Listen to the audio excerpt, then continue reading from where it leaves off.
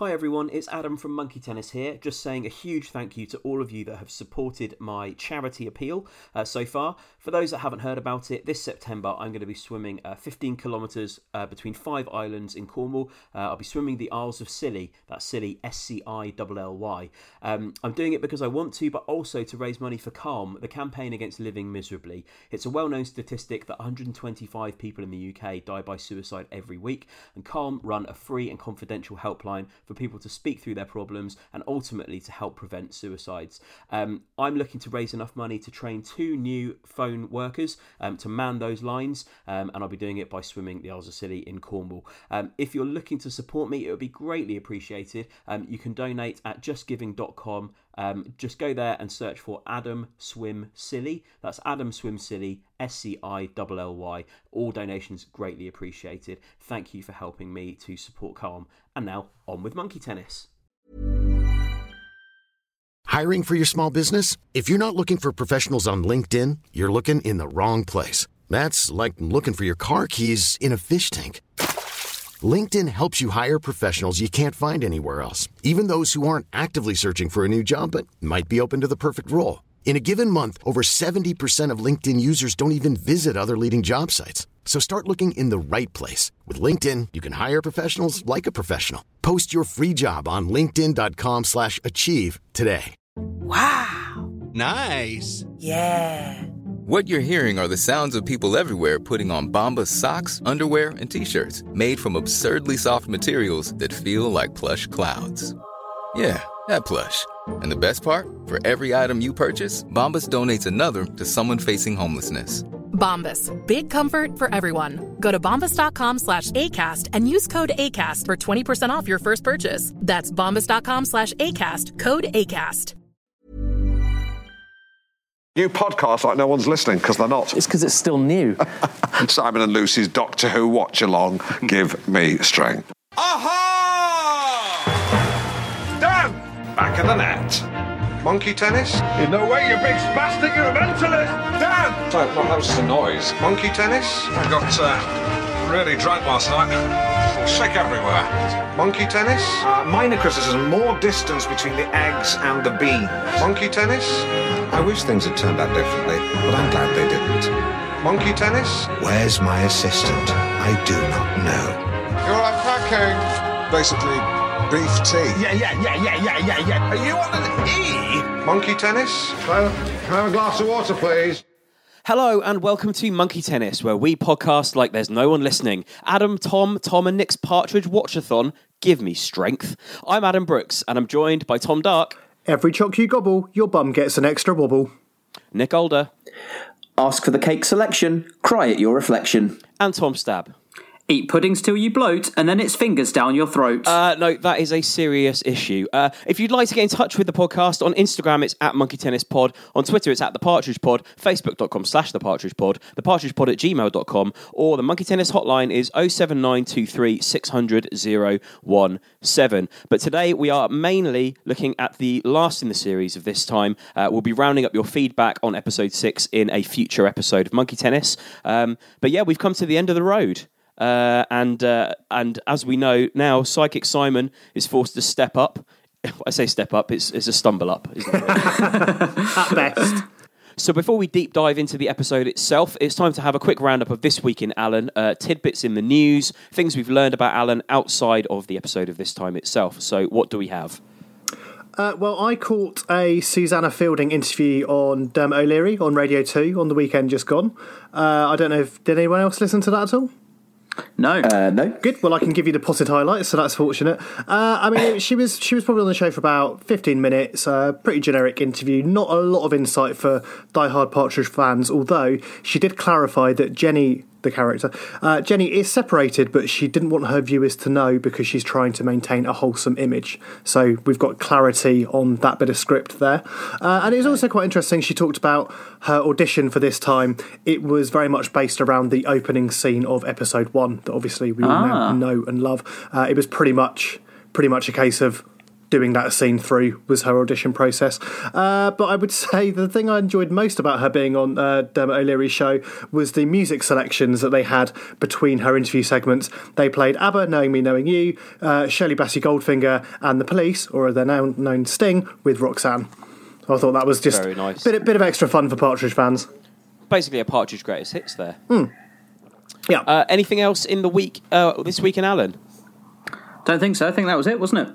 Okay, let's dive straight into the final episode of the series of this time then. Opens with, I would say, I found the opening of this actually quite shocking. Because it's so jarring. Even, I mean, obviously you know that Jenny and Alan are sort of barely tolerating each other, but to open with the blowout, I wasn't expecting. I thought they would save this to the end. Yeah, it felt properly dramatic the first time I watched it. I loved it as well. I thought it was brilliant. Especially as they're sort of openly hostile to each other. It's not like one is berating the other. It's sort of a fair fight.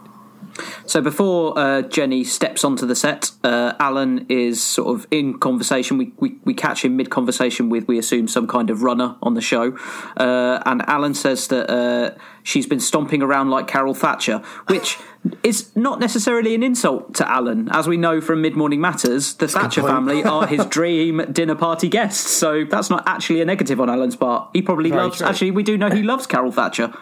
Yeah, and a weekly lasagna, so perhaps that's some kind of nod to the effort he's tried to go to get her over for some kind of dinner event. It's quite interesting to see how Alan's progressed as well. That at this point, I mean, this entire scene sort of shows it that he's become too comfortable, too complacent. He also expects his word to be taken over Jenny's. He sort of mistakenly thinks that the crew of the show are more on his side, and we know that's never really been the case. No, and that's classic Alan a bit, really, isn't it? Him assuming that people are on side with him and that very much not being the case. Yeah. I like the way that he tries to ignore her direct questions about what he said to Gavin as well. Yeah. Literally just won't even acknowledge it with a response. Very sort of politician thing to do. I do just enjoy the absolute Gavin stitch-up as well when the recording is basically played out. Yeah, she clearly had that ready to go, didn't she? She knew how this might unfold. I also like how Alan, in the sort of when Jenny's confronting him, Alan says that he went home, jumped in his gym jams, curled up on a beanbag, and watched Nazi Megastructures. Now, Nazi Megastructures is a real program. I thought it was going to be a joke program. I thought you didn't know that. No, Nazi Megastructures is a real program. It's a documentary, or it was a documentary television series which appeared on the National Geographic channel and ran for 5 series. Are there that many megastructures? Yeah, and in America it was broadcast under the name Nazi Mega Weapons. Wow. Because presumably no American would ever watch a show about buildings. No. Also, interesting to point that's a callback because he did a Q&A for the BBC that went out just before this time aired, and he said that I got a direct quote here. He said, "I'm not an avid watcher of BBC One since I don't like documentaries about supermarkets or period dramas featuring bonnets. I'm more of a Nazi megastructures man." So amazing. That's borne out here as well. Yeah, and I think that was also, it was referenced when he was in the Radio Times cover feature. I think there was, they had the editor's letter, basically the same sort of thing, wasn't it? Yeah. Another excellent bit of real life and the APU combining, because as we know, the thing that he did say to Gavin was that Jenny would suffocate her own grandmother to get on the front of the Radio Times, and of course he was in real life on the front cover of the Radio Times just before this series began. After the stitch-up involving Gavin, where the recording is played back, Jenny says, "I'm a nice person. I loved my grandma." Now, question to the group, is Jenny a nice person? I had a very similar question to the group here. I had a question to the group that says, when someone self-identifies as a nice person, doesn't it make the likelihood of them being an actual nice person a little bit less? That's 100% what I've written down, yeah. And just to reference the Independent's review of this episode, it says, "This is talking about this section. This is a captivating moment. Alan's aside is callous, yes, but is he right? Jenny is upset. She says, 'I'm a nice person. I love my grandmother.' Yet there's a hint of dissembling here. She doesn't categorically deny Alan's charge as simply being a lie." That's a very good point, actually. Yeah, I definitely say that no one's really in the right here. No, definitely. But she doesn't say, "No, you are bang wrong." Yeah, I mean that was my thing. It's like they're both they're both shits, but kind of in different ways. Because I think here you're seeing, we know Alan is an inept broadcaster, and here we're seeing him being quite upfrontly rude.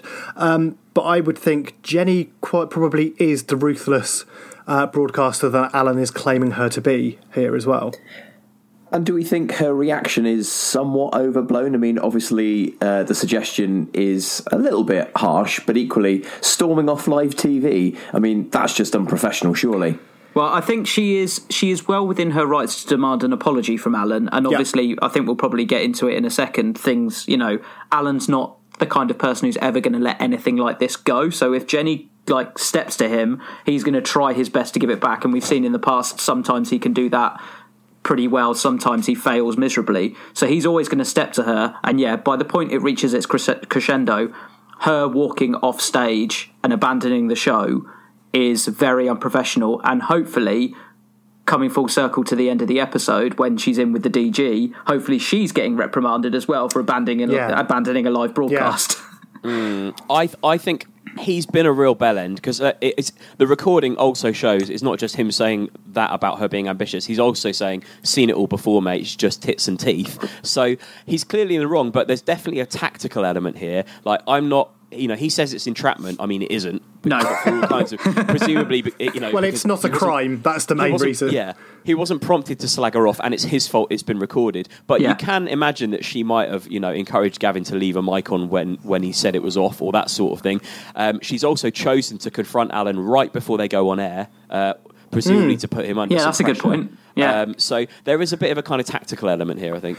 Because I did wonder, do you think with her deciding to leave the set, that's almost her decision is along the lines of, right, I'm going to let him totally hang himself at this point, let him go and screw up the whole half hour of live TV, and the consequences will be disastrous.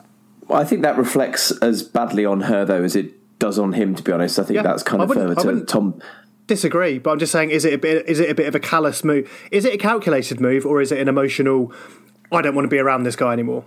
I think it might be a bit of both, because we have seen in when we've discussed in previous episodes, she does come across as a manipulative character. When there's a section in, I can't remember which episode, when she's sort of, it's the pronunciation, getting his T's right, where she's sort of openly sort of look at my mouth and touching him on the chest. So there's kind of, I think the seeds have been sown for her to be considered a potentially manipulative, ambitious character, definitely. Yeah. Yeah, I think her intention here was to basically kind of beat him down right before they present together, so that he kind of knows his place. And we saw a repeat of that kind of intimate look at my mouth thing, where she's like, "Oh, is it just because I don't fancy you?" And then she touches him on the chest. Yeah. But I think her walking off was an emotional move, because he absolutely goes off the deep end on her. Kind of culminating in him going, it's just fucking weird. And then he immediately just goes back to assuming everything will be fine, picking up his clipboard going, so what have we got today? And I think her reaction to him kind of switching between slating her and then just assuming she'll stay on the show is the final straw. It's interesting. Sorry, Dick, go on. Go on. There you go. Well, it's interesting as well that this is all kind of being played out in front of and for the benefit of the rest of the crew, isn't it? Yes. So he's been slagging her off in a production meeting, and then when he's saying things like bat, look at my white teeth, it's fucking weird, he's saying that outwardly, addressing the rest of the crew. So it's almost like they're trying to create these divisions and try and get the other people on the show on their sides as well. So it is all quite vicious at this point. And also remember, Jenny has said play that tape, and it's played out loud, so everyone on the floor will have heard it as well. Yeah. So she plays it. She doesn't just play it to him. And the other thing is that she, correct me if I'm wrong, but she goes through his bag and finds his Viagra, right? Yep. She knows that he's got Viagra in his bag. And how does she know that? She's obviously gone through his bag. Yeah. But did you guys think it was interesting? Alan wasn't fazed or embarrassed by the mention of Viagra. No. It's the fungal foot powder. It's the fungal foot powder all over again. Yeah. Point. He's like, it's fine. I'll just get another prescription for free. All you've got to do is go to your GP and cry. Quick question to the group. True or false, Viagra is available on the NHS? It is, I think. I'm sure I read don't know. Defer to Stab. Yeah. Stab, Viagra expert. I'm going to go with I reckon I read that yes, it is. It is available on the NHS, I'm told. I also like that at one point she describes his type as bottle blonde divorcees in their mid-50s, which he does not dispute for a second. True. Yeah. But there's also no evidence of this throughout the Alan canon, is there? There's Jill, no. but she's not blonde. I think that's she is very much from a bottle. There's also a nice bit where he laughs at her and says, "That's the funniest thing I've heard since 1990," which calls to mind the joke about the best Valentine's Day in Iron Man and Partridge, when he's like, "This is the best Valentine's Day I've had for 8 years. What happened 8 years ago? I've just had a better one." I think there's also a real kind of chink of insight around her feelings towards him when she's kind of saying, "How are you even on this show? Did you win a competition?" Ouch! Absolute smackdown. I like the sort of weird turn of phrase when she's like walking off and he thinks she's pretending, and she's like, "This is how," he's holding his fingers together, "This is how little I care if you walked off," and then he's like, "And this is how big I'd be pleased." So weird. I did just love this opening scene because it's just this all unfolds kind of so quickly, because kind of within 2 seconds we're straight into them having an argument, and I don't know about you guys, but for me, I feel like this is the narrative arc that I've been waiting to see, and this moment of her directly saying something like, "How are you even on this show?" I'm kind of surprised it's taken 6 episodes to get to this severity of a breakdown, but I also quite like the fact it was saved to the end as well. Yeah, and we'll get to it. We'll kind of get as we go through the episode, but this is such a strong start, and it's so frantic and it's so intense that I think, having watched this episode a few more times, after the initial high of seeing it and seeing the last episode, in retrospect, I do think that the episode as a whole suffers a little bit as a result, because you set the stakes so high that it's very difficult for it to ever be topped again. And given the nature of the show, of course, it's a magazine show. They're going to have quote unquote sort of, irreverent content. But having such a strong start means that I don't think it quite regains that momentum that it's built up. But we'll get through it, because I think the next. I'm not. I know what you mean. I see your point, but I think I'm perhaps with Nick that I mean, I guess we'll save it to the end. But I mean, for me, I think this episode was pretty much an even keel throughout. I think don't get me wrong. Lows, but they're more bumps, Yeah, I completely agree. There are highs and lows, but I in general, I did like this episode. I just feel like the start was so tonally intense and strong that the rest of the show kind of doesn't quite gel, because it just has to go back to that sort of magazine type style show. Yeah. It's kind of, it benefits because you get the camaraderie of Alan and Simon, but it suffers because Jenny provides all the fireworks, and after the first 2 minutes you don't see her again. Perhaps an exciting alternative, but a risky one they could have tried, is that it was Alan that storms off set, and the rest of the episode is him trying to sort of sabotage her while she tries to run the show on her own. Can I just ask a very quick question to the group before we delve further into the deep dive? Nick, broadly speaking, did you like this episode based on the last 2 weeks of not liking it? Yeah, I really like this episode. Okay, but for now, that's all I need to know. What? That's fine.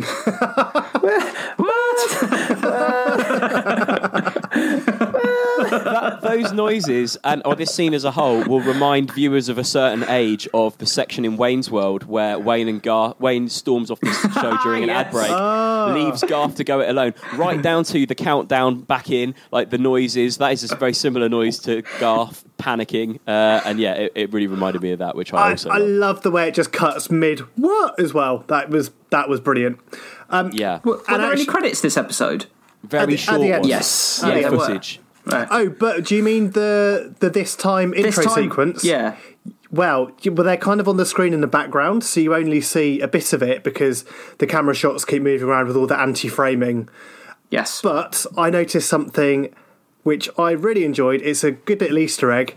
So you see Alan, on the this time intro sequence has been edited further, but we only see a couple of seconds of it. There's an extra section of Alan where he's dancing with a woman in Afro-Caribbean dress, which we've talked about. There's a little Easter egg that you see between ad break bumpers on Places of My Life and Scissor Dial as well, I think. So that's just a nice little Gibbons Brothers Easter egg. That footage keeps coming back. We don't know the context, we don't know where it originates from, but it's always there. Wait, is it the same footage that features in Scissor Dial? It's amazing. It's him dancing around with a woman. like outside I love garage or that. something. Well done, the Yeah. Gibbonses, and well done for spotting, Tom. Thanks a lot. That's what I'm here for. Now, Alan trying to tackle the auto cue they haven't had time to update is another highlight. Hello and welcome to This Time with me, Alan Partridge, and me. It's fine, I'll do both. And I'll be talking to a sleep expert. Oh, this is the bit I didn't quite get. He said, and I'll be talking to a sleep expert because some of us need our beauty sleep. Alan. So does this imply that Jenny's meant to be doing the sleep segment? Because if so, continuity error, because Alan does it and it's pre-recorded. No. She's implying he needs his beauty sleep. So it's him that's done the research. So he says, and I'll be talking to a sleep expert, and then her line is, because some of us need our beauty sleep. Yes. Okay, that makes sense. But in my first note on this segment was struggles with the auto cue are never not funny. It's such a basic gag, but it always works. Yep, lovely. Yep, and Jenny is ill today. She's just come down with a disease, a small one. I love it when he takes the earpiece out. He just looks. He says that's better, and he just looks so pleased with himself. Oh, it's going absolutely downhill from that moment on, don't you? When he takes the earpiece out. Imagine the shouting he's getting down his ear from the gallery. Just before the credits roll, he says to the crew as well, "Oh, I'm sorry, everyone. Jennifer's got a brain disease," and he's kind of being a bit weird. Do you think if the producer hadn't cut him off in this bit, he would have gone on to describe her disease in the most embarrassing terms possible? Yes, he was about to describe what part of her the disease is affected and what it's meant and. It's like when he had to. Do you remember on Mid Morning Matters where he had to improvise the story about the horse, and just that rambling story that went absolutely nowhere? I feel like he would just start talking himself in circles, and it wouldn't make any sense. Or maybe he'd even go back into the insults he'd already used and start calling her Lady Diana with brown hair again and stuff like that. Also, yeah. This next section is quite Wogan-esque, right down to he does sort of little ahas between the words, like Terry Wogan used to, as he's introducing the next guest or the guest that's coming up. Tommy Chaucer, yes, who looks after himself, very neat. Well, you'll see. I mean, he knows what he can't say, doesn't he, Alan? But he's still not quite sure what he should say. No. Just before this, it's a little bit weird because he goes, "You're a woman. You want to look knockout without looking, easy." He's lost his train of thought a bit and is rambling. He's clearly rambling. So is that not on the auto cue? Is he just ignoring the auto cue? Is he not reading the? I don't understand that bit. I made a note towards the end, before the fashion item starts, because you have a point where he goes catwalk, so he clearly hasn't read ahead in the show script or running order, which obviously, as we know, is a classic Alan trope that he doesn't do the research, he doesn't do the preparation. So. I think it's just that he hasn't read any of Jenny's bits, has he? Yeah. So now he's forced so that to would do be bits Jenny saying that bit. And But then I think he also that makes sense. I don't think he's done any prep in terms of, even if it's not him leading the segment, he should still know that there's a catwalk section coming up as the first item on the show, and he has no idea that that's what's about to happen. So he realises that he's going to have to host the fashion segment, and he's desperate for help. So drags Simon in, claiming that he's qualified because he's got a great shirt with pedigree dogs on it. But it turns out that Alan bought the shirt. Oh God, yeah! And I thought that's quite strange in and of itself that Alan has bought Simon a gift, or do we think it's just something that he bought Simon so he looked smarter when he was trying to convince the BBC to let Simon on the show? I don't know about smarter, because a shirt with pedigree dogs all over it sounds exactly like the sort of shirt you'd see Simon wearing in Mid Morning Matters. Maybe it's a freebie that Alan got sent and he just gave it to Simon. That's probably more likely. I also have a note here that says Nick would wear. Oh, 100%. 100% I would wear that. I'm picturing sausage dogs, maybe. Yes. Lots of those in a pattern. A sausage, a Russell, a Beagle. I'm not sure if they're pedigree, but that's what I'd be going for. The big three. Certainly chums. The big three. And maybe just a massive Alsatian on the back smiling. So Simon and Alan, desperate to understand the world of fashion better, are trying to get Lucy and Lynn to text them fashion terms that they can use. Can anyone remember how Alan knows that Lynn is not qualified to give this advice? Yes, one of my favourite lines. This is one of my favourite lines from the show. Lynn wears a coat. Lynn wears a coat that was advertised under the words "strong coat for sale." I love that line so much. That is brilliant.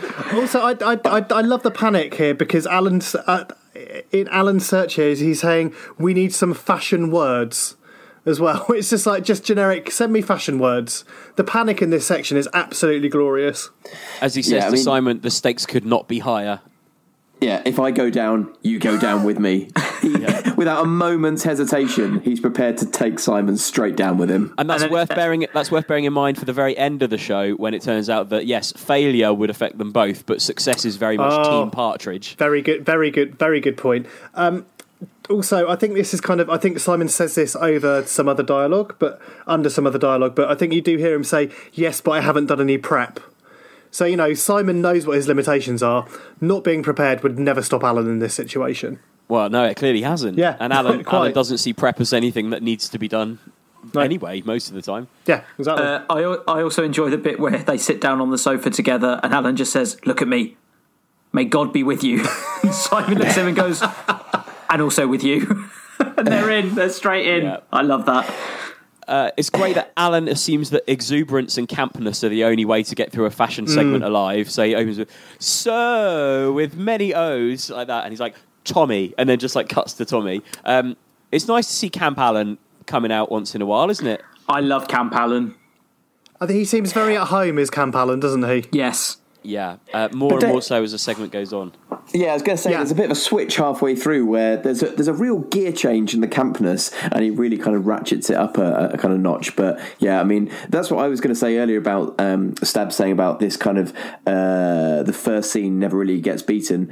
I like the kind of broader narrative stuff, but equally the more throwaway, disposable comedy of this scene for me is equally as strong. I think this whole scene is brilliant. Yeah. Agreed. And I think at the start of this segment, it's maybe not... I think Camp Alan definitely ramps up as this segment continues. I think at this beginning, with the several O's, excited to be here, that's just Alan kind of turning on the almost like daytime TV charm and trying to get on the same vibe as Tommy, as it were. But I think he gradually, he grows into it and gets camper as it goes along. Can I compare and contrast some of the terms that Tommy uses to describe the first skirt versus the terms that Alan and Simon use? Please do. Tommy says, summertime, good times, airy and light. Alan says, it's a happy skirt, it's very elated, it's over the moon, chuffed to bits, can't wipe the smile of its face, billowy like a windsock, or like a tent, a big wedding marquee that's not been moored properly. At this point... Adam, you've mentioned in the past that sometimes you do sort of like a little mini prediction as the episode progresses.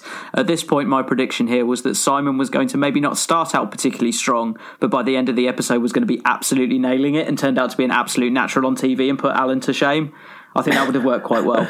I mean, there are little bits where he does a sort of link to a VT that are actually quite good. There are bits where he actually does a pretty good job, but Oh, yeah. I like the bit where he's just like, we sent Alan for a little bit of pillow talk, like that, and does a little wink to the camera. I think it's actually quite good. I guess there are like those weird bits where suddenly, for 10 seconds, he's like a broadcasting natural, but then everything else is a disaster.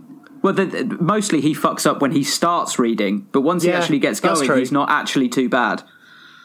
I feel like Tommy is an absolute pro in this scene, managing to somehow agree with their nonsense while still making the segment seem like it was going all right. A great dad joke, a dad level joke that I think only works because of Coogan's delivery when Tommy says, "Wow, Kirsty owns it," and then Alan's like, "Well, thank you for bringing it in, Kirsty." Is that a dad joke or genuinely him just misunderstanding? I think it's that. He just hasn't got a clue. That's true. Did you notice when Tommy's talking about Kirsty, talking about the way she holds herself, he then gets Simon starts doing this like weird mime, which is almost miming boobs. Yeah. Simon seems to get a text from Lucy and then reads it and then says, "Oh, it's got a beautiful silhouette." Yeah. Which is, I would say, that's good fashion words. Yes. Lynn's fashion words, not so good. Lynn's fashion words, comfortable, modest, good for Sunday best. To which Alan says, useless. Love it. And actually, for Lynn, she's been quite quick on the old T9 predictive text there as well. Yeah, she normally struggles. Getting better. She spelt all those words correctly. Well, typed them all correctly. Is it time for skirt number 2? Julia. I think we should cover off possibly Alan's most tactless of comments. The two poppers comments. Yeah, the two poppers comments, which Tommy obviously tees up because, women are of different sizes. You might want to cover up different, shapes. But, no. Alan sees this as a perfect opportunity to identify that when a woman enters the menstrual stage of her feminine cycle, she will swell around the tummy. Like, completely unprompted, immediately off the bat, happy to throw that out there and completely inappropriate. And is it paired with some kind of meaningful look to the camera as well? Yeah.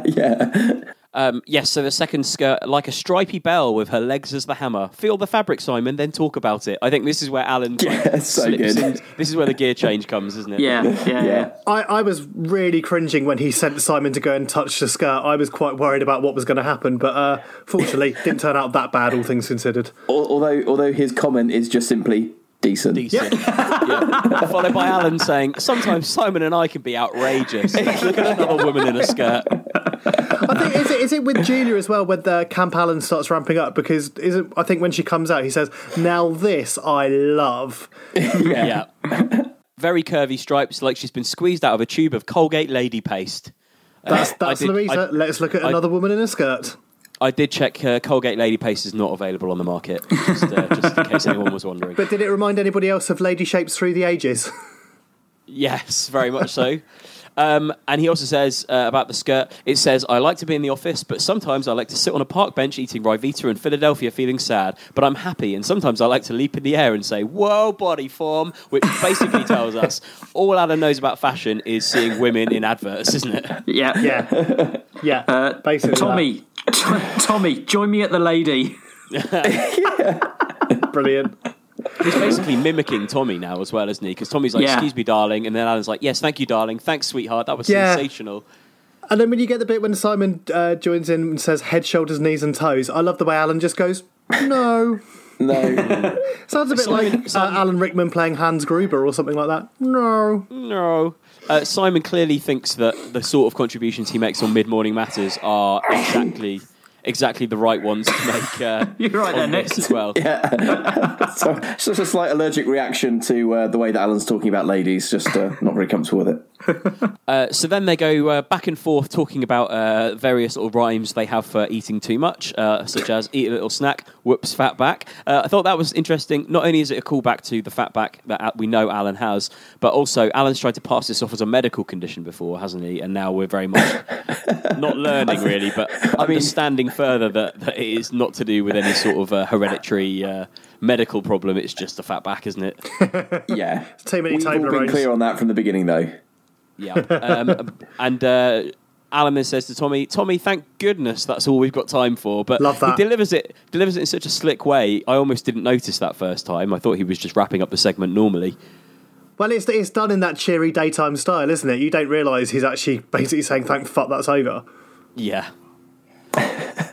But before we leave Tommy, just one final word from him where he says, I always say to my girls, dance like no one's watching, which Alan also kind of chimes in by saying, I try to dance like no one's watching.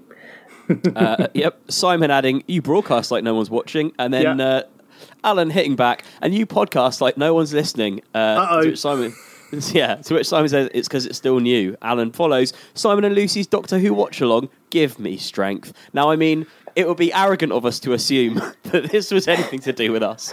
But we would like to confirm, it seems an opportune time to thank all our listeners for racking up 1 million listens in 178 countries, if only to distance us from Simon and Lucy's Doctor Who watch-along. Yes, we shouldn't get tagged with the same brush as that. Just following on from that, Alan says about Doctor Who, I hate it, and I hate Star Wars, and I hate people who like Star Wars. Now, what's your reading on that? Because to me, that I feel like either Coogan or the Gibbons brothers, they in real life they genuinely dislike Star Wars, so they would like, that's a bit of a fun thing for us to just put in the script. I think there's no reason why Alan would care or have such a strongly held view. I think also it's important that Alan lumps Doctor Who, podcasts, and Star Wars in together as just generic sci-fi nerdism. Yeah, like it's all the same thing to him. Also, quite an interesting reveal that Simon and Lucy's relationship has extended to the point that they've launched a podcast together. I feel like if they'd recorded a few real episodes of that could have added a nice dimension to the show. Oh, that'd be nice and meta. That'd be great. Yeah. Get Tim Key and whoever plays Lucy, I can't remember off the top of my head, to record an episode or two. Maybe have Alan in the background annoying Simon or calling him about something unrelated. That would have been a nice little addition. Come on, BBC, pull your fingers out. So Simon is now tasked with introducing a segment, which I think we can all agree this goes so horribly much. wrong. Uh-oh. Now it's the job of our Bloys in Blue. Blup, blup, blup. Do it again. We're live. What I like is that so when he offered to restart it, there were only 5 words left in the sentence as well. He would have got away with it if he just ploughed on. I think these are, personally, may well be my favourite bits of this episode, is when Simon's struggling with the auto cue, because his face... And, you know, I think we've said on every episode of this series, there's so much incredible detail going on with the facial acting from everyone, whether it's Susanna Fielding, Steve Coogan, Tim Key. But, I mean, Simon in this episode, he's the MVP of this episode, right? He's the absolute man of the match as far as I'm concerned.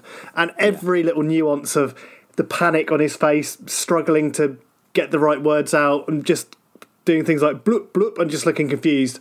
Absolutely love it.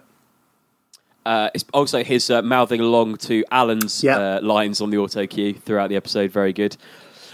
So Alan's talking about his recent arrest, saying that the gutter press had a field day. Yeah. Now, at this point, I'd expected a montage of front pages, but as we know, it's one very small article in a local paper calling him a former local radio DJ. And also, if you pause it and look carefully, it's below an article about 2 birds caught in a trap and a venture from a green energy company and a gluten-free bread maker. I have the news report here if you'd like me to read it. It's not very long, which I think is exactly the point. It's on page 7. TV host detained. TV presenter Alan Partridge was arrested on Wednesday night. The former local radio DJ was stopped on the A6 and taken to Earlham Police Station. He was later released without charge. So I would say the gutter press having a field day is ever slightly an exaggeration. Yeah, I mean, it's not taken any sort of day, let alone a field day, to write 20 words about him. Obviously, that is a joke. It's just very bland and factual reporting. There's no sensationalism. They don't care. Although I learned something from this. It seems that he has jacked in his radio show, because it does describe him as a former radio DJ and a TV presenter. So we speculated that he was hanging on to both jobs, but it sounds like he's ditched the radio job for this. That's TV. Interesting. Yeah, that's an interesting narrative conceit for the APU then. So as he's probably thought he's more bedded into this time, he's sacked off North Norfolk Digital, which he probably shouldn't have done. Well, yeah, which makes the end of this episode perhaps a little more pivotal. So back to this feature, he says, but what's the truth behind the headlines? To which I thought, there's only one headline. Which is truthful. And it's exactly what's there. Released without charge. Yes. I think the best way to describe Simon's behaviour when he's not talking is that he's forgotten he's on camera. He's scratching his beard, he's reading Alan's lines, mouthing the words, looking off into the distance, distracted by crew. Absolutely terrible. So there's something that people have talked a lot about on Twitter that we should get into. Alan says that when he was detained by the law, he was off to have fish and chips with a Ukrainian woman he's helping get back on her feet. Is this Sonia? It's got to be, surely. That's the assumption, right? It's too she was Ukrainian, right? Yeah. Too much of a coincidence for it not to be, or to be at least a little nod to that, to get people talking. Yeah, and I think that's the thing. I think for the Gibbons and Coogan writing this, that's a bit of fun for them to put it in there for people to speculate. So, yeah, it might not be, but also it very much could be, and there's no way we'll know. So why not? So we should just spend 10 minutes debating it, right? I think exactly so. Exactly. That's all we're right. good So, for. Nick, what do you think? Don't know. Great, thanks, Nick. I think it probably is her, because lest we forget, Alan's roots to Ukrainian women falling on hard times. Pete Gabatas is no longer around to fix these kind of liaisons up, so it's got to be someone that Alan already knew, I would imagine. So yeah, Sonia is likely. Do we know if Sonia has any kind of fixation with fish and chips? It wouldn't surprise me. Oh, she must do. I mean, it's in the realm of, like, English tourism, isn't it? Beefeater bears, London love taxis and big beefeater bears. Yeah. Yep. I'm not sure I've ever seen a reconstruction actor and the person they're playing in shot together before. Have you? No, it's gloriously weird. I was going to say it's a bit odd, isn't it? Like the actor is a bit strange, and obviously half the joke is it looks absolutely nothing like Alan. But just the whole reconstruction itself and the need for an actor to portray it, obviously there for dramatic and comedy effect, but at the same time, a little bit odd.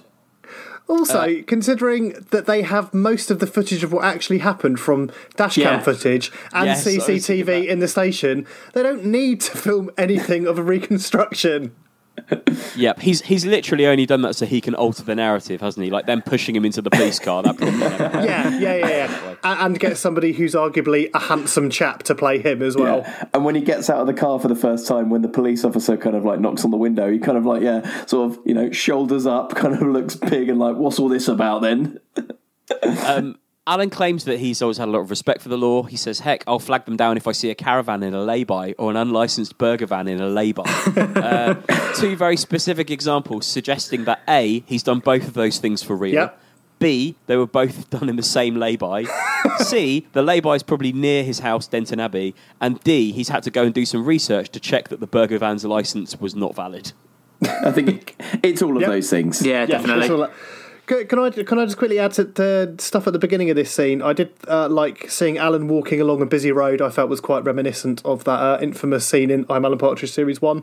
And I also enjoyed as well that he opens this segment saying it's one of the most difficult pieces of television he's ever had to make. Brilliant. Ridiculous. Followed by saying that the hunter, me, had become the hunted, me.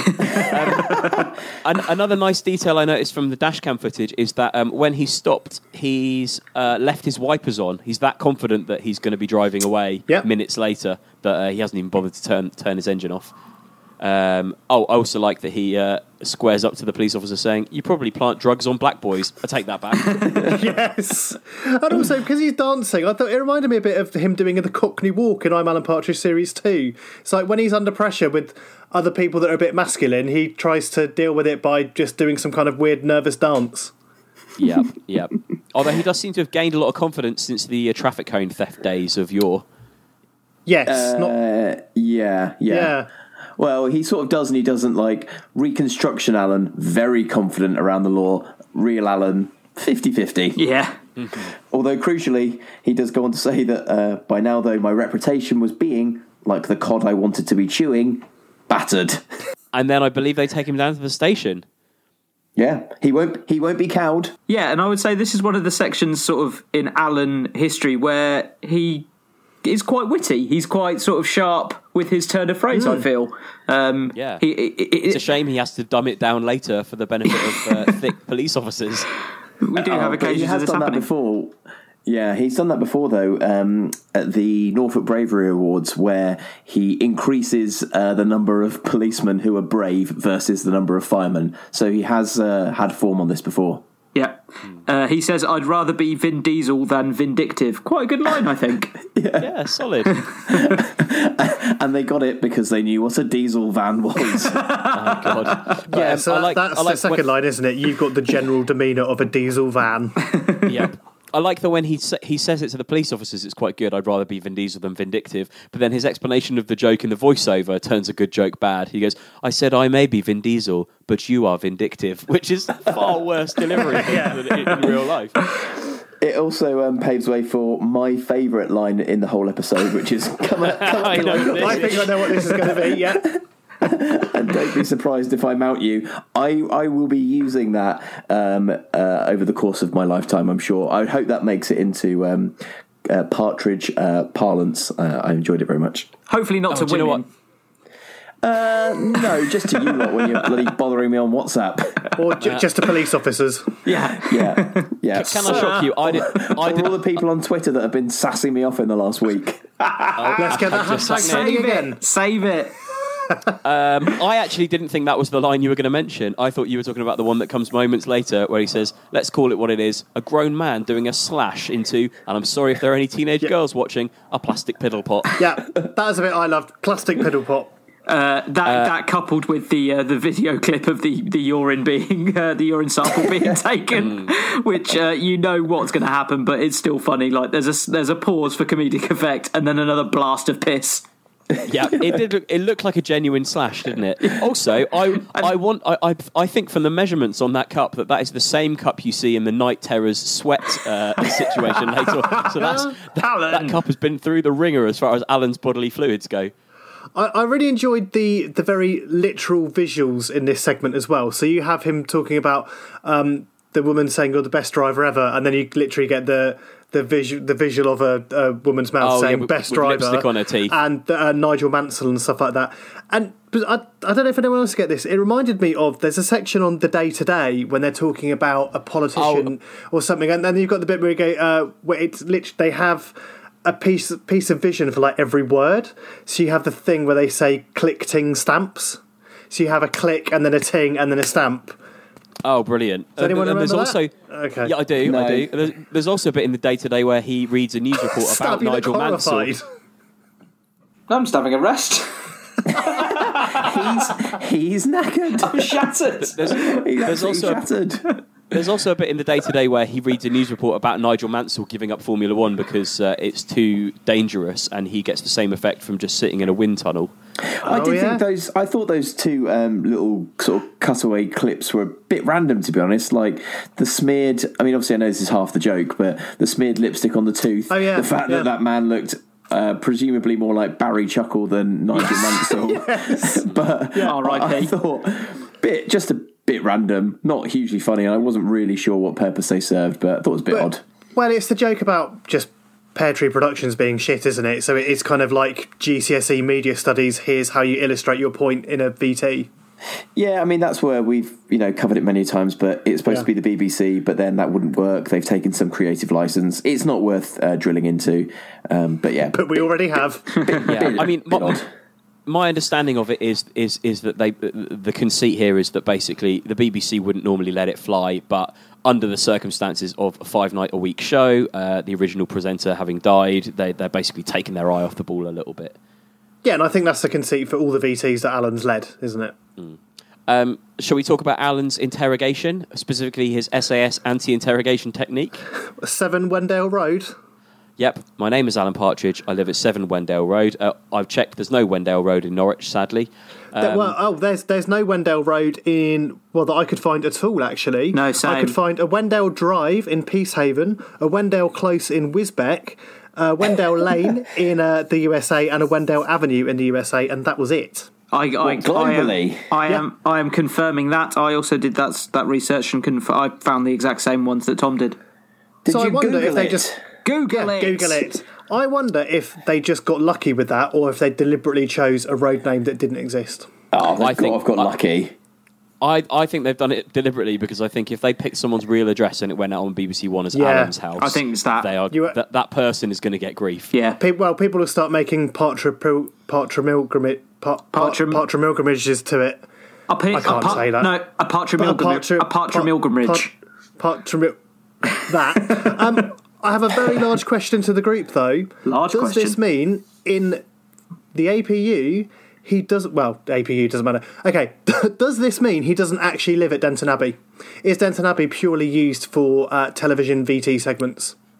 Yeah, that can happen. My parents' house has a name, like and a street address and house number, but my parents' house is called Glenariff for no apparent reason. Like it was that when they played it. I know that can happen, but I just like that there is a potential gag here that Denton Abbey is basically a home for hire when he knows there's going to be a TV crew. Also, and actually he lives at a smaller terraced house or something like that. I also think that Alan would not be satisfied with just living at a place with an address like that. So he's just gone, the Cinnamons. Yeah, so he lives in that house. He wants Classic House, he wants Yee House, he wants... But he can just Denton call Abbey, he can call any house that. So I reckon he lives at Denton Abbey, but it wasn't Denton Abbey when he got there. He just named it that, obviously. Yeah, it was 7 Wendale Road when he moved in, and he's glamorised it.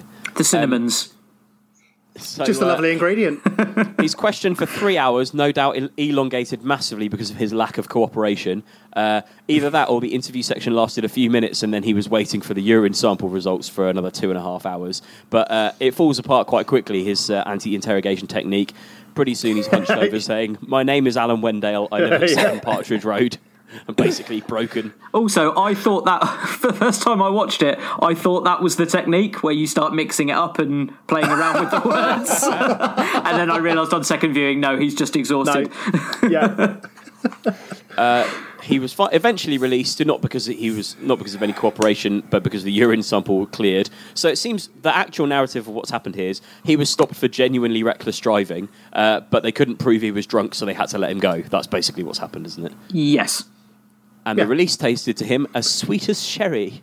I only noticed at this point when his doppelganger is back in the same shot as him, how much taller the fake Alan is compared to the real Alan. Oh, I mean, a good foot and a half taller. It's nowhere near to a good lookalike. Slightly different body as well.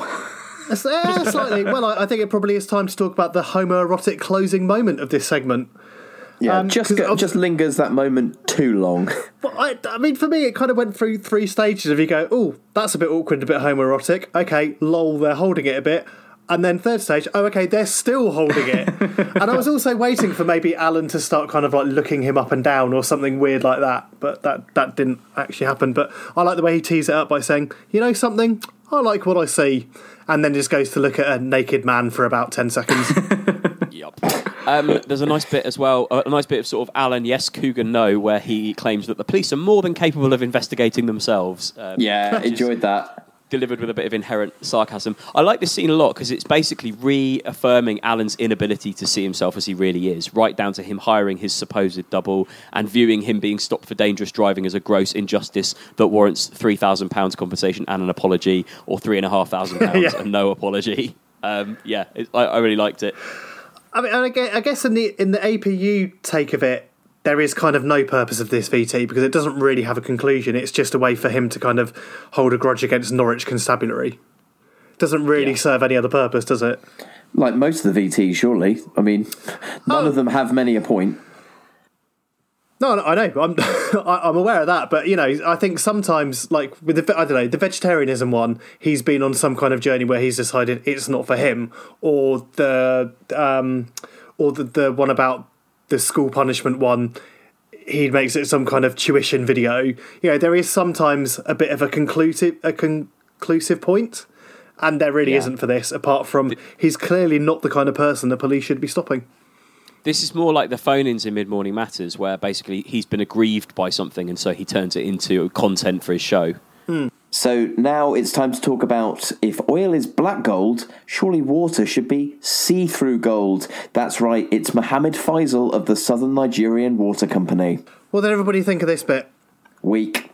Among the weakest of this episode, but I think it was up against some stiff competition.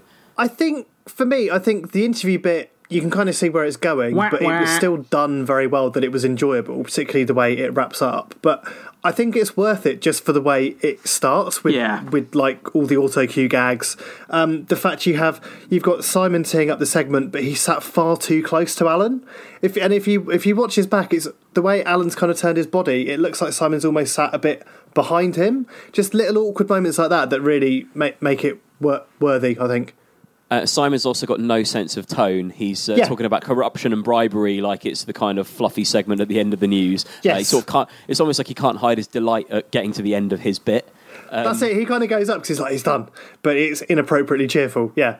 And you've got the excellent bit where Alan gets up to go, it's Chairman Mohammed Faisal joins us. No, to Simon. Yes. Because Simon gets up to join him. That's brilliant. Also, when Alan says Abuja, and then Simon just goes, Abuja. I counted 19 steps on Alan's journey over to Mr. Faisal for the interview. Confirming 19. Yep. I'll just jog the last bit. Some really nice gags with the format here as Alan's outwitted by the interpreter. Lots of jokes like this in the series, I guess, using editing and time delays and the kind of mechanics of live TV to make jokes rather than it just all being based around what Alan says, which is really nice. Yeah, and that's kind of what I was saying. Like, you can see where this is going. Obviously, there's going to be a joke around they're not translating things properly, but I still think they carried it off really well. And somebody's done a bit of interpreting on behalf of Alan fans everywhere, haven't they? Yep, and thanks to James Harland on Twitter, who sent us a link to someone on Reddit who says, was just watching the latest episode and realised I recognised the language. My girlfriend is Nigerian and speaks Yoruba, so I sent her the clip to translate, and this is what she said, Alan says. First he translates the question and then says, I'm just going to keep speaking while you think. Don't worry, this Alan Partridge man is a complete idiot. Fantastic. It's kind of along the lines of what I would have expected him to say. Yeah. Of course, this scene is 99% about the payoff. He accuses them of using flannel and waffle to try and avoid answering the hard-hitting questions. I thought Alan actually is approaching being quite a good investigative journalist here when he's like, I didn't ask you, I asked him, like that. Yeah, and when he says, when I ask a question, I want and I'm entitled to a straight answer. And then he kind of sits back looking all pleased with himself that he's kind of being like asking hardline questions. Did you lie or are you incompetent? That's it. It's such a out of what's the word, this scene is one of the most hard-hitting scenes of the whole series. It's genuinely quite a serious subject to be covering, like a water crisis in Africa, but it's probably one of the few moments across the whole series where it's actually been in any way kind of serious or of any substance.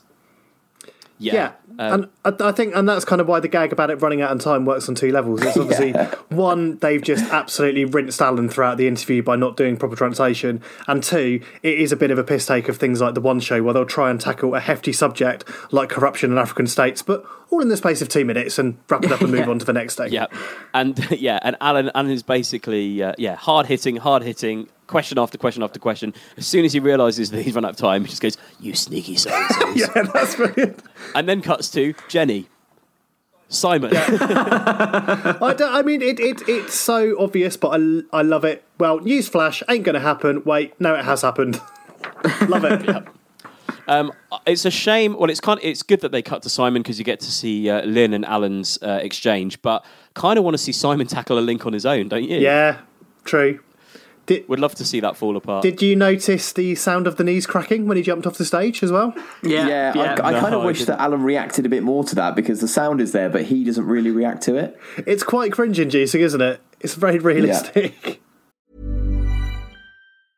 Ryan Reynolds here from Mint Mobile. With the price of just about everything going up during inflation, we thought we'd bring our prices down. So to help us, we brought in a reverse auctioneer, which is apparently a thing.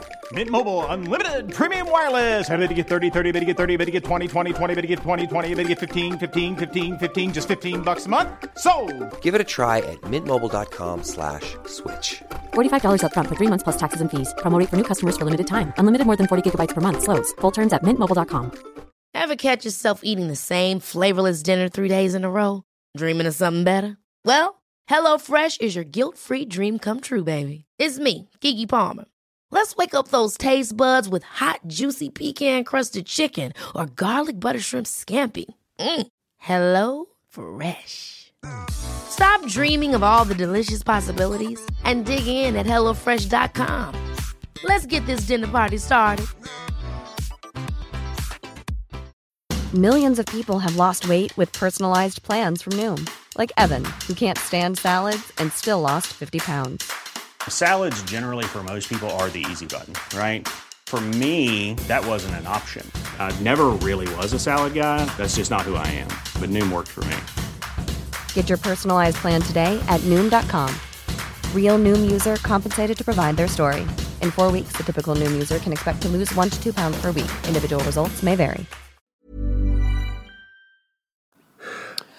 Lynn's been quite frank with Alan here, refusing to lie. I'm sure she would have been kinder in days gone by. So he just takes to insulting her clothes, despite about 20 minutes earlier, he's desperately texting her for fashion words, and now he's making fun of what she wears. Yeah, and he does say to her, "The fashion bit went well." Silence. Pardon? It's like that didn't go well, did it? It's a bit like you're expecting him to go into that was a negative and I need 2 positives or something like that. Yeah. It's all in that mode.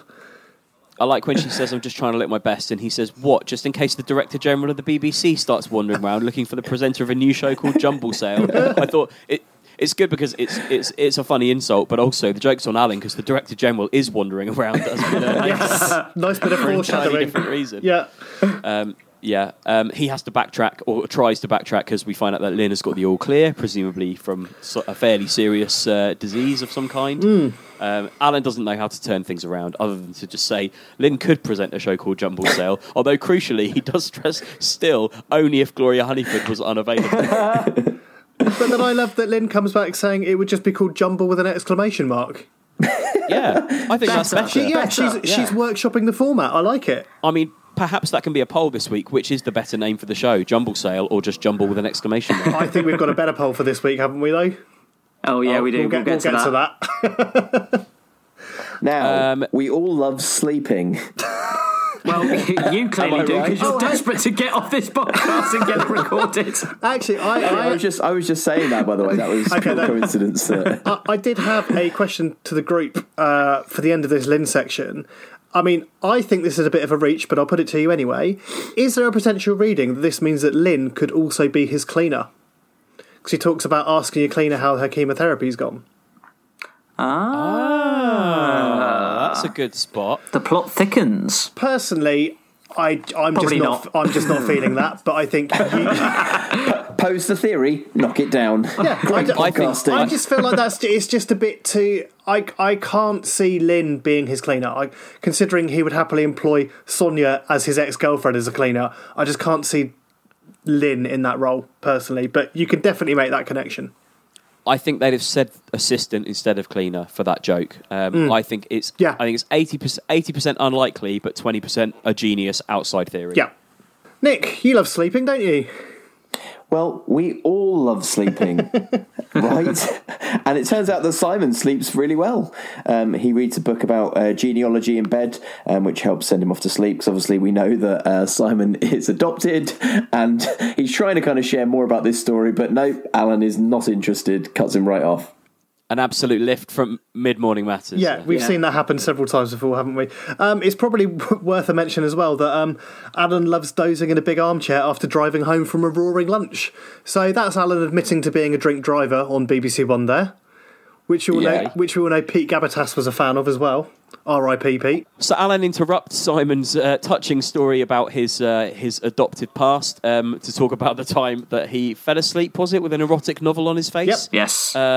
And then the print came off on his face. So he said, I ended up reading the last page into the bathroom mirror, which worked out fine. And I thought, did it now? We don't need to know anymore. We don't need to know anymore. No. I like that his dramatic reconstruction of waking up. Less morning has broken, more morning has soaken. Just a quick step back. It cuts to a picture of Denton Abbey. The mysterious face is still in the window. Yes, it is. Also, there was a genius bit of Simon looking for the right camera just before they go into the VT as well. That's good. Is it 4? He's like scanning around looking baffled. And a tiny little thing I noticed on like my third watch, Simon does a little nod between himself and Alan because he's successfully reading the auto key, basically. It's such a split-second thing, but it's so good. Brilliant. We discover from the reconstruction that Alan emits 150 mil of sweat per night. And how do we know that, though?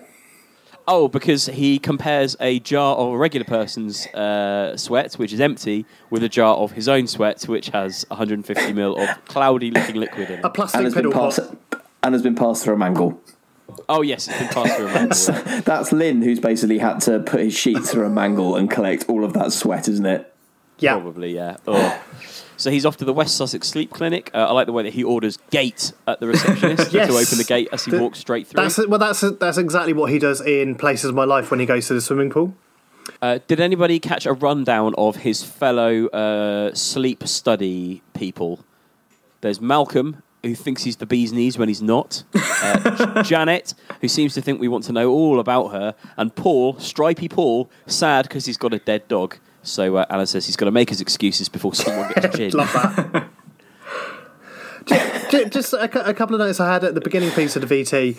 Obviously, the dressing gown is far too short and there's too much leg on display, which is quite disconcerting. That's horrible. Really horrible. Did you guys not enjoy the kind of titles that come up saying, "For I have the night sweats"? The night sweats. It's so ridiculous, a bit random, isn't it? Yeah. And the way when he comes into the sleep clinic and he's got his little kind of wheelie case with him, the way he he rotates it round to push it forward through the door as well. Just weird little things like that I enjoyed. That's just great gate technique, to be fair. Yeah. Back in the studio, they're joined by Dr. Susan Lyle, who's played by Katie Wicks, who I recognised as Carol in Stathlet's Flats, another member of the Stathlet's Flats cast. Yes. She also was Girl in Nightclub in the David Bowie episode of Extras. There we go. Not Girl in Nightclub. Yeah, that's Girl in Nightclub. stealing role. You better believe I've got the part. Who are you? Girl in Nightclub. Oh, take it. I really hope that somewhere someone started a website that is just gathering up the most embarrassing acting credits. I'm not saying that is one, but like the guy who had one role in 1988 as Man Who Shits Himself and things like that. There's got to be a collection of those somewhere online. What, like IMDb? Yes, but just the embarrassing, just the bad ones, just the people who played like Leper 3 and never acted again. Before we get fully into the chat with Susan, I just did make a note. There was a bit of dialogue at the end of the VT which I didn't catch first time round when they've got him wired up, and he says more cables and lights than my assistant's modem, which I thought was just quite fun, that Lynn isn't fully up to speed with her Wi-Fi technology. And I did also think I'd have quite liked to have seen more of the VT of Alan having to get on with the other patients in the sleep clinic. I think that could have been quite fun. Yep, just a grumpy Alan forced into a sort of weird waiting room. Yeah, but instead we've got about 20 to 25 seconds of Alan scratching his bum. I was in pieces when I saw this. I thought it was absolutely hilarious. Also, Same, I loved it. Yeah, I not only is a man scratching his anus funny, but if you look at the timestamps, he's scratching his anus for a full 20 minutes. I think I've just figured something out. Nick only likes the VTs that have some kind of anal feature. Oh yeah, it's this bit and the child getting smacked. Yeah. Yeah. Those are the bits he's enjoyed the most out of the whole fucking series. Particularly when Simon just goes, busy.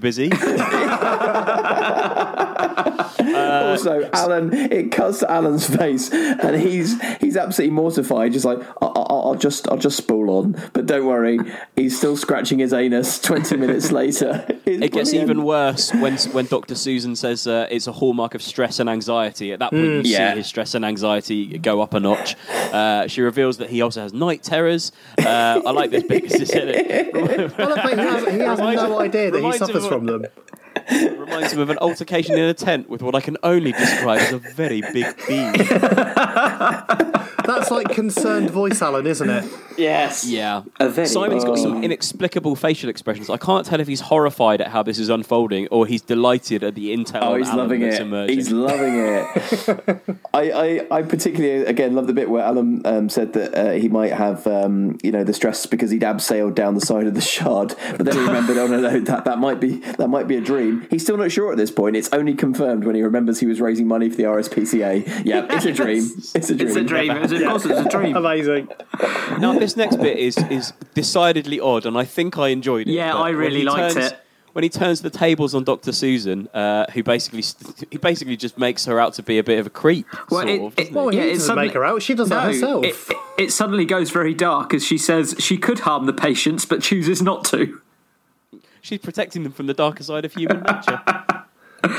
Oh, and then he's just kind of dismissive. She's like, I could go further into it. He's like, nah.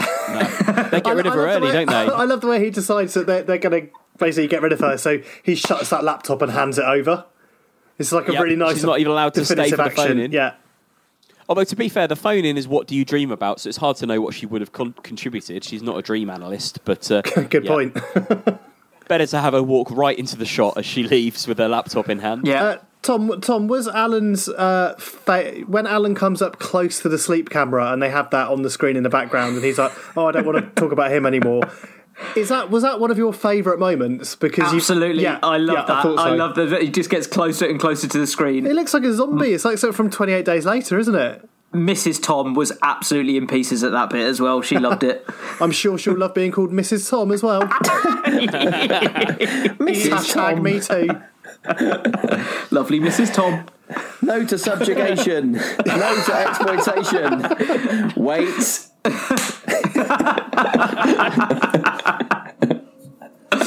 Oh, I'm so sorry, Mrs. Tom. Mrs. Tom. Oh, God. So at this point, it kind of devolves or evolves or revolves into a Mid-Morning Matters segment, Yes, isn't it, basically? 100%. They're effectively taking a phone in. Suddenly, Simon is a bit more back on comfortable ground as well. Yeah, definitely. I thought the people who texted or called in to talk about what they dream about, all those dreams were genuinely quite disturbing. Grant from Dunstable's text about trying to land on the moon and missing it, I found that genuinely frightening as a concept. Isn't the payoff to that, like Neil Armstrong says something like, what did you do that for? Yeah, Buzz Aldrin, after staring at him for ages. Yeah. And then Rod calls in, all sorts of rods, You're not black, Lightning are you, Rod, Black Rod. Yeah, I am, yes. And I guessed at this point that Rod sounded like he was voiced by Joel Fry from Plebs, which turned out to be the case. It is the voice of Joel Fry. His dream about dog dynamos is also quite harrowing, I thought, if a bit weird. So, at the beginning of that, I was like, oh, this is great, because he's saying you have a dynamo on a tail of a dog as they wag. And I was like, okay, brilliant idea, I'm on board, this sounds like fun. But then they're trapped in an industrial-sized wag farm and they get depressed. I was like, this isn't so nice anymore. And next up we have, and this is one of the bits where I kind of like think Simon's kind of, like you said, on safer ground when he's like, Helen in Derbyshire. Yeah, he's owning it now, I guess, yeah. So this is the voice of Morwenna Banks playing Helen from Derbyshire. Right. Although it's got a twang of Sarah Millican. Yes, definitely. Probably just the accent, but I did think it was Sarah Millican at first listen. So Helen's stuck on a ledge, it's dark and she can't see, and Alan thinks that's the scenario of her dream, which is great. He's like, yes, this is good. Not to not to pick holes in this, but you'd immediately hang up and phone the emergency services once you'd realise you were speaking to Alan Partridge on this time, wouldn't you? She can't see. She's just called the most recent number. You did watch the episode, right? Yeah, but the phone has an illuminated screen, and you just hit 999, and you get through the emergency services. She can't read the numbers. I think that's the conceit. How do you not read the numbers if the phone's illuminated? And she can read that. She's lost her glasses. They've slipped off her face. She can't read the screen. Okay, then you'd say, "Hey Siri, dial 999." Mate, she's on an Android. She's on an Android. I've got your kids, Nick. I've got your kids. Literally, Siri was just calling the emergency services there. Look at that. Well, no, we can't see because your face is... And also, great for a podcast, look at that. Can we do a quick live test, Nick? Can you say, Siri, play the Monkey Tennis podcast and see what happens? Nick, are you the crank caller? I genuinely was like, what is that noise? Oh shit, it's my phone calling the emergency services. It does a countdown. It goes 3, 2. I've stopped it on 2, but don't say... I'm not going to say it again because Siri will hear. No. Sounds like Helen in Derbyshire didn't need Bear Grylls or Ray Mears. She needed Nick Older in the room. He's called for help by accident. Nick, can you get Siri to play the podcast? Hey Siri, play Monkey Tennis podcast. Okay, Monkey Tennis, the Alan Partridge fan podcast coming up. We find our hero in desperate need of... Okay, get rid of that. Of course, it's an ad. Right, where were we? Yeah, right. We've got absolutely down the rabbit hole. In the last 2 minutes, we've not discussed this episode at all, but we have played our own podcast and Nick's called 999 by accident. Send help. I need bed.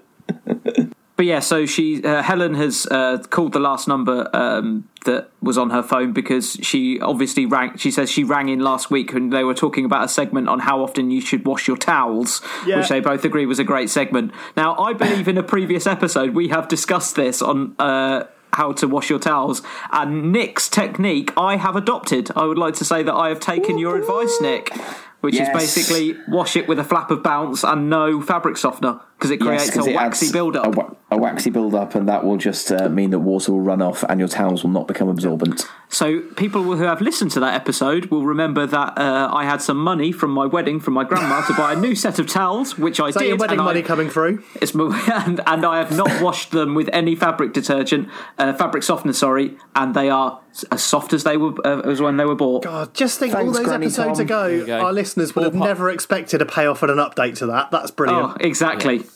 All part of a matrimony dividend. So I mean that also shows that Alan is rerunning topics that he had as a phone-in on Mid Morning Matters. Yeah. Now he's on BBC One. So I was going to say, question to the group. The fact that he's rerunning the phone-in segments that we've already seen in Mid Morning Matters, did you like that, or did you think that's a bit lazy? No, I liked it. I think because it's a throwaway gag, a one-line thing, I think that's fine. I think if the whole phone-in had been about towels, then that would have been lazy. Yeah. I agree, and I also would say I think in the APU, it's perfect. He would definitely do that. He wouldn't come up with new topics. He'd just think, what have I already done on the radio? Yeah, and, there have been some people who have got in touch with us and said that they have been repeating gags and repeating segments. I don't personally have a bit of an issue. I don't have an issue with it because... You don't have a bit of an issue with it? I don't have a bit of an issue. Ultimately, they're funny. So, there we go. I love that Simon can't get out of comedy mode. Yes. Anything that sounds like a famous person's name, Boy George, Kate Moss, all of these things, he just... That's his first go-to. Alan's advice is to look around, eat the moss. Eat the moss. She's like, I'm all right for moss. He says, I'm pretty sure. Can a woman eat moss? Specifically a woman. Yeah. So presumably he thinks that the consumption of moss is sex-specific, which is important. Did anyone research if you can eat moss? No. Well, fortunately for you, I have. I found a blog called... You've been living off moss for a week. Yeah, and I'm still alive. No, I found a blog called Eating Wild, and it said, most of us believe that moss and lichen are not edible. However, lichen make up a substantial part of the diet in the Arctic, and almost every moss and lichen is edible. That does not imply they are palatable or nutritious, but most can indeed be eaten. When desperate, eat. I would say with caution. Yeah, that does not constitute medical advice. Yeah. Alan tries to call a couple of showbiz pals. Bear Grylls is too busy. Ray Mears, also not interested. I wondered, do you think it was a consideration at some point to have either of them on the show for real? No, I think that would ruin it, wouldn't it? I love the fact he's like, okay, ciao, not interested. I think that's the perfect way to do it. I also enjoyed, come on, Ray, pick up your big bastard. and Psychic Simon's amazement that Alan has these genuine numbers in his phone as well. He can't believe. Yeah, did they have Alan's number though? I think is the point I was going to make. Yeah, he's just stolen them from some BBC database or something. Yeah, it's like, hello, who's this? It's Alan Partridge. Oh, yeah, can't talk now. Gotta go. Bye. Yeah, he's not interested. Yeah. So, crucially, two men there that probably are willing to drink their own urine, but not willing to have a conversation for more than 10 seconds with Alan Partridge. So then Alan asks himself, what makes you smile? Helen says, I didn't ask you that, but he's off answering anyway. It's a butcher's wife, Gaviscon, and zooming up the bus lane because people don't realise it's open at 7 p.m. and at weekends. So, question to the group, what makes you smile? Fat babies. I'm going to go for a wag farm, a functioning wag farm. Will it have to be like a boutique-size wag farm? Because if it was industrial, the dogs will get depressed. It can be industrial, as long as there are standards, I'm happy for it to be on an industrial scale. So you want dogs to be industrially farmed, and that makes you smile. Wags to be industrially farmed. Wags for all, but standards must be high. There cannot be smacks.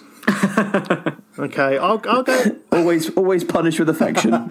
I'm going to go dog themed as well. I'll go for a dog trying to and failing to catch a ball in its mouth. Never not funny. Great answer.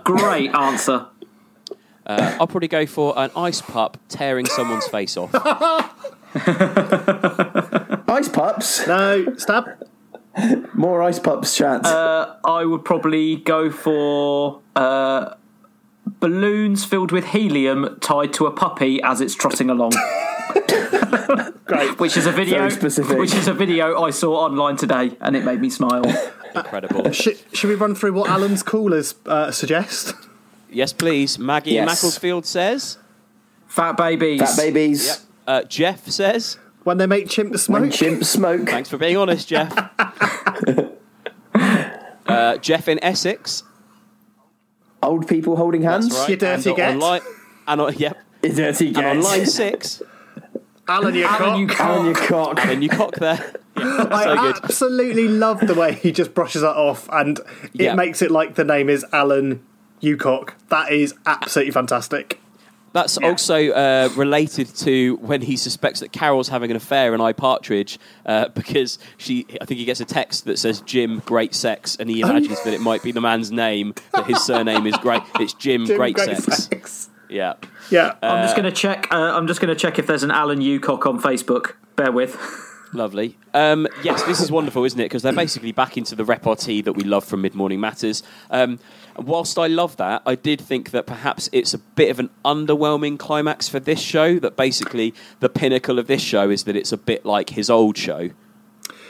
Oh, I don't disagree with that at all, but I did love this segment, the fact it does go back into that Mid Morning Matters world, and just details like whenever he has a phone in, at least one person calls in to call him a cock. Yeah. That's always funny. That there's basically a bank of people that hate him around the country, just waiting for the next opportunity to get put through. And I mean, it tells you a lot about the rigour with which these calls are going through. Helen said she shouldn't have been put through. Alan Ucock on line 6 should never have been put through. It's pretty cavalier approach to who they put on primetime TV. I like the way he kind of wraps this up as well, just saying, help will be with you within an hour. He's just decided that's what's going to happen. He also I haven't told you where I am. And she immediately gets cut off. Yeah. She's gone. And then he caps it off. Bear Grylls has just texted to say a woman cannot eat moss. So even the advice he did give her was nonsense. Good night. The thing I liked in the run up to this though is where he basically forces her to tell him what makes her smile, and she eventually admits cake. And he says, "I'm going to make you eat the biggest cake ever." Now, it's not that he's going to buy her the biggest cake. It's not that he's going to make her the biggest cake. He's going to make her eat the biggest cake anyone's ever had. Yeah. So good. I think this is the first episode where the show in the APU ends before the real one does, doesn't it? Yes. Because they say, and that's all for tonight, good night. And I thought, shit, we're only at 26 minutes or something. There's like 2 minutes left or something in the real world, isn't there, I think? Yeah. Yeah. So they congratulate themselves on a job well done. Team Partridge, and then Simon says, and Denton, and then Alan says, no. Denton comes under the Team Partridge umbrella group, basically. Yeah, you don't. It's you're part of Team Partridge. You don't need your name. And did you spot as well that Alan says, I feel like Jason Bourne from the Bourne Contingency?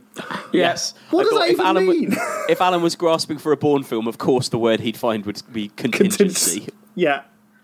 Would not watch the Bourne Contingency. Also, I suppose he is the contingency for John Baskerville, isn't he? So that's a nice, neat wrap up to. Yeah, it does actually make sense, I guess. But I did. It makes sense in that it's a good word. It doesn't make sense in that it's not a Bourne film. Yeah. And then he's off for a crisis meeting with Jenny, the producer, and the Director General. And I thought it was very neat that he ends the series as he begins, desperately asking for a glass of water. Yes, I also enjoyed him asking, did he look angry? I don't know. Got it. And then you could start to hear the nervous cracks in Alan's voice. One thing in the credits that I thought was cool was much like the callers to Mid Morning Matters, you had a sort of a minor who's who of comedy talent ringing in. So Joel Fry, who we know from Plebs, was in there. Morwenna Banks, Rob Gibbons, who obviously wrote and directed this time, is one of the callers. Jamie Demetriou, who was our Cockney chef the other week and is in Staff Let's Flats. And then Dan Skinner, a.k.a. Angelos Epithemou from Shooting Stars and many other things. So should we now discuss what we made of this as an ending of the episode? Because I think I think there's definitely been a lot of chatter on social media about what people thought of it. So we should, before we get into people's feedback on our next episode, what did we think? Was it a good ending? Was it too abrupt? Was it too downbeat? I would say, given this is obviously I couldn't predict the ending, but I think this is sort of in line with what I expected, whereby the series has never really had a huge kind of narrative arc. There's a lot of things that aren't really kind of tied up. So if we think of even like characters like Lolly, who we've never heard from again, and okay, we don't know if there's going to be a second series, and who knows, she may feature again, but there's quite a lot of like loose ends that aren't really tied up, and I think the point is they're not really even loose ends to tie up. It's almost just a collection of things that happen, and there's just a very loose thread that runs through it. But I think that became quite apparent by kind of episode 3 or 4, where actually there wasn't much of this sort of broader story going on. It was just almost a collection of set pieces, all done very well, so it's not a criticism, but it's sort of the ending I expected, whereby it's ambiguous, but there's a very loose thread that runs through it. I think in a way, it's almost a bit like as a viewer, we've kind of, within a 6-week period, we've kind of like faded in and then faded out of Alan's life like a voyeur. You know, it's kind of, you dropped into that glass of water piece off camera, and that's also how you leave the series as well. And I actually think, I was initially hoping for some kind of big dramatic moment, but the more I think about it, the more I think it's good that they didn't end it in a death or something similarly dramatic, because ending it this way, it's still conceivable that Alan could continue working with the BBC, but they just might knock him down a peg or two. Whereas if he'd shot another man through the heart or something, there's no way you could force the conceit that the BBC would continue to employ him, and we know there is more Partridge coming on the BBC in some form later as well. I think it's a strong ending. I've mentioned on the pod before that I really do like a strong narrative thread in comedy like this. So I would have liked to have seen the Ruth thing come to some sort of conclusion. I think it's really nice to see Alan and Simon's partnership exploited a bit more, but I think we could have had more of an even balance throughout the series of a bit more Simon in episodes 1 to 5, a bit more Jenny in this one, perhaps have her come storm back on set and try and join in and then be kind of ousted again. I've seen a few people on Twitter saying, and I do agree, that Jenny's become such a natural part of the series, to only have her in the first 2 minutes of this episode felt almost a bit unnatural. A bit like you ended the episode lacking something that you'd been hoping for or expecting. But I agree, it would have been silly to have someone killed. It would have been silly to have something very slapstick. I would have liked perhaps a little bit more tension, a bit more drama, a bit more of a cliffhanger than this.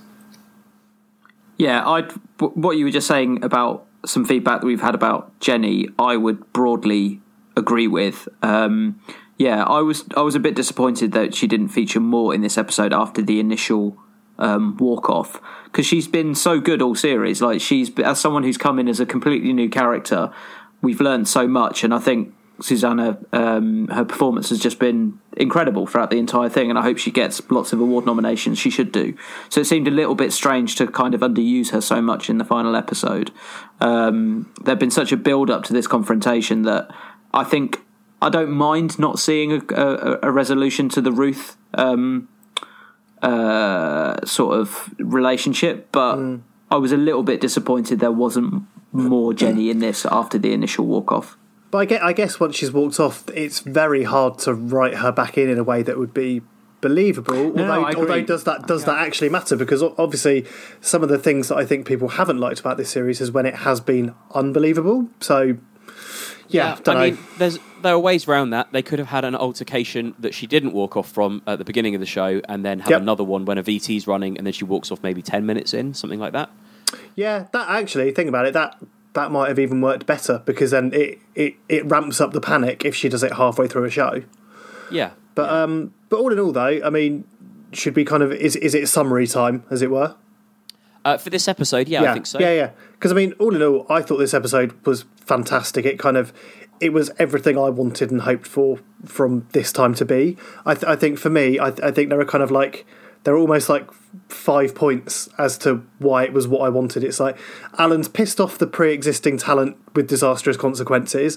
The live show's falling apart around him like it did every time in Knowing Me, Knowing You. Him and Simon are bungling through as a dreadful presenting duo, which brings back the magic of Mid-Morning Matters. It's great to see Simon having his own moments on the sofa and really stepping up. And I think just, with Alan finally taking control of the entire show and the fact it was a catastrophe, that's kind of, this was the resolution of everything that I've been hoping it would be in all those kind of respects. Absolutely. Any other thoughts on this episode? Yeah, I think this is probably my third favourite episode out of the full series. The opening section, obviously, we've said how great that was, and sort of that leads into this. It leads into the fashion section. I think those two sections are a really, really strong start, and the tension and the fallout that is created, and the sort of frantic tone and uncertainty that then leads into the fashion segment is brilliant. And I think that opening is great.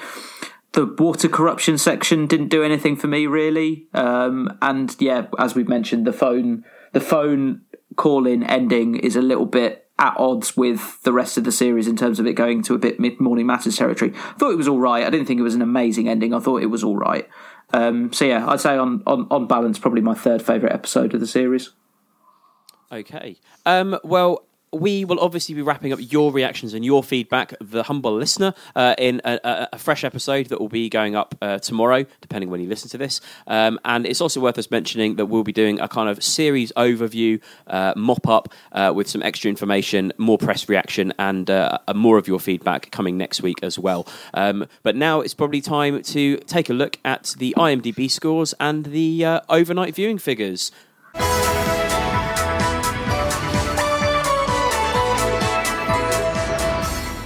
So heading over to IMDb, I am shocked that this has got a 7.7 out of 10 rating so low. far, which is really low because I haven't seen an episode that hasn't debuted, so to speak, as in we've looked within the first 24 hours of less than 8. So I would expect this to go up, but I'm genuinely shocked. Yeah. Do you think that that's because people have been holding expectations in episode by episode, waiting for stuff to happen, and this is the first time that they're like, oh, the thing I wanted isn't happening at all?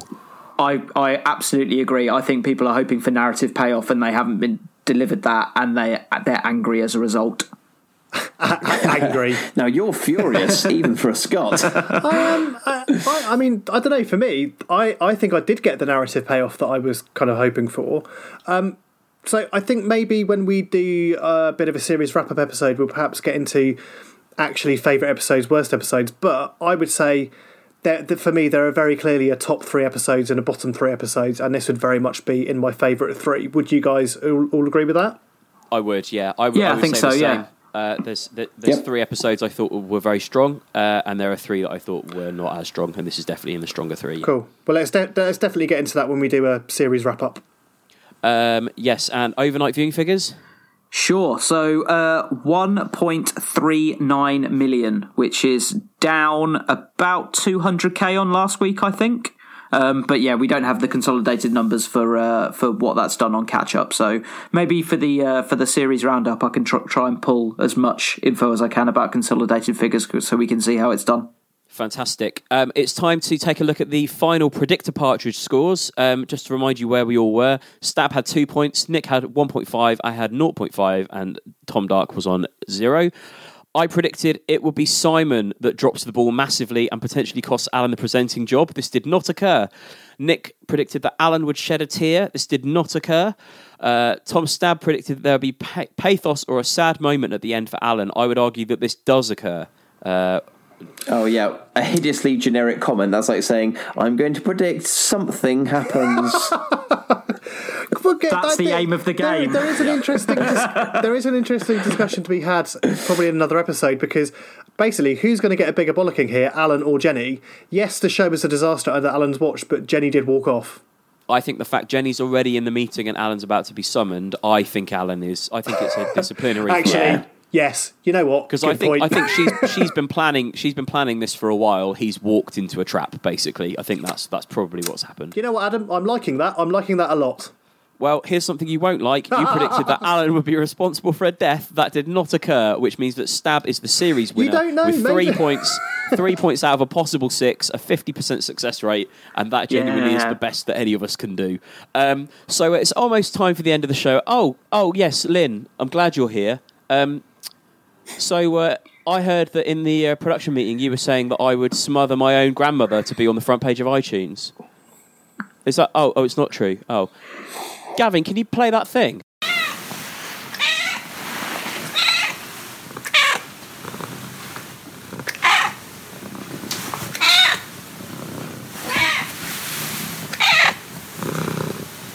Well, Lynn, I think you owe me an apology.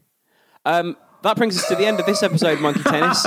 We'll be back with another episode rounding up your feedback. And as we mentioned before, next week we're going to be wrapping up our thoughts on the series, looking at your feedback on the series as a whole, talking about all kinds of other Alan bits and pieces, what's next for Alan, announcing what's next for us and Monkey Tennis, and also taking a sneak peek at the This Time DVD, which features its fair share of extras as well. So all of that to come next week.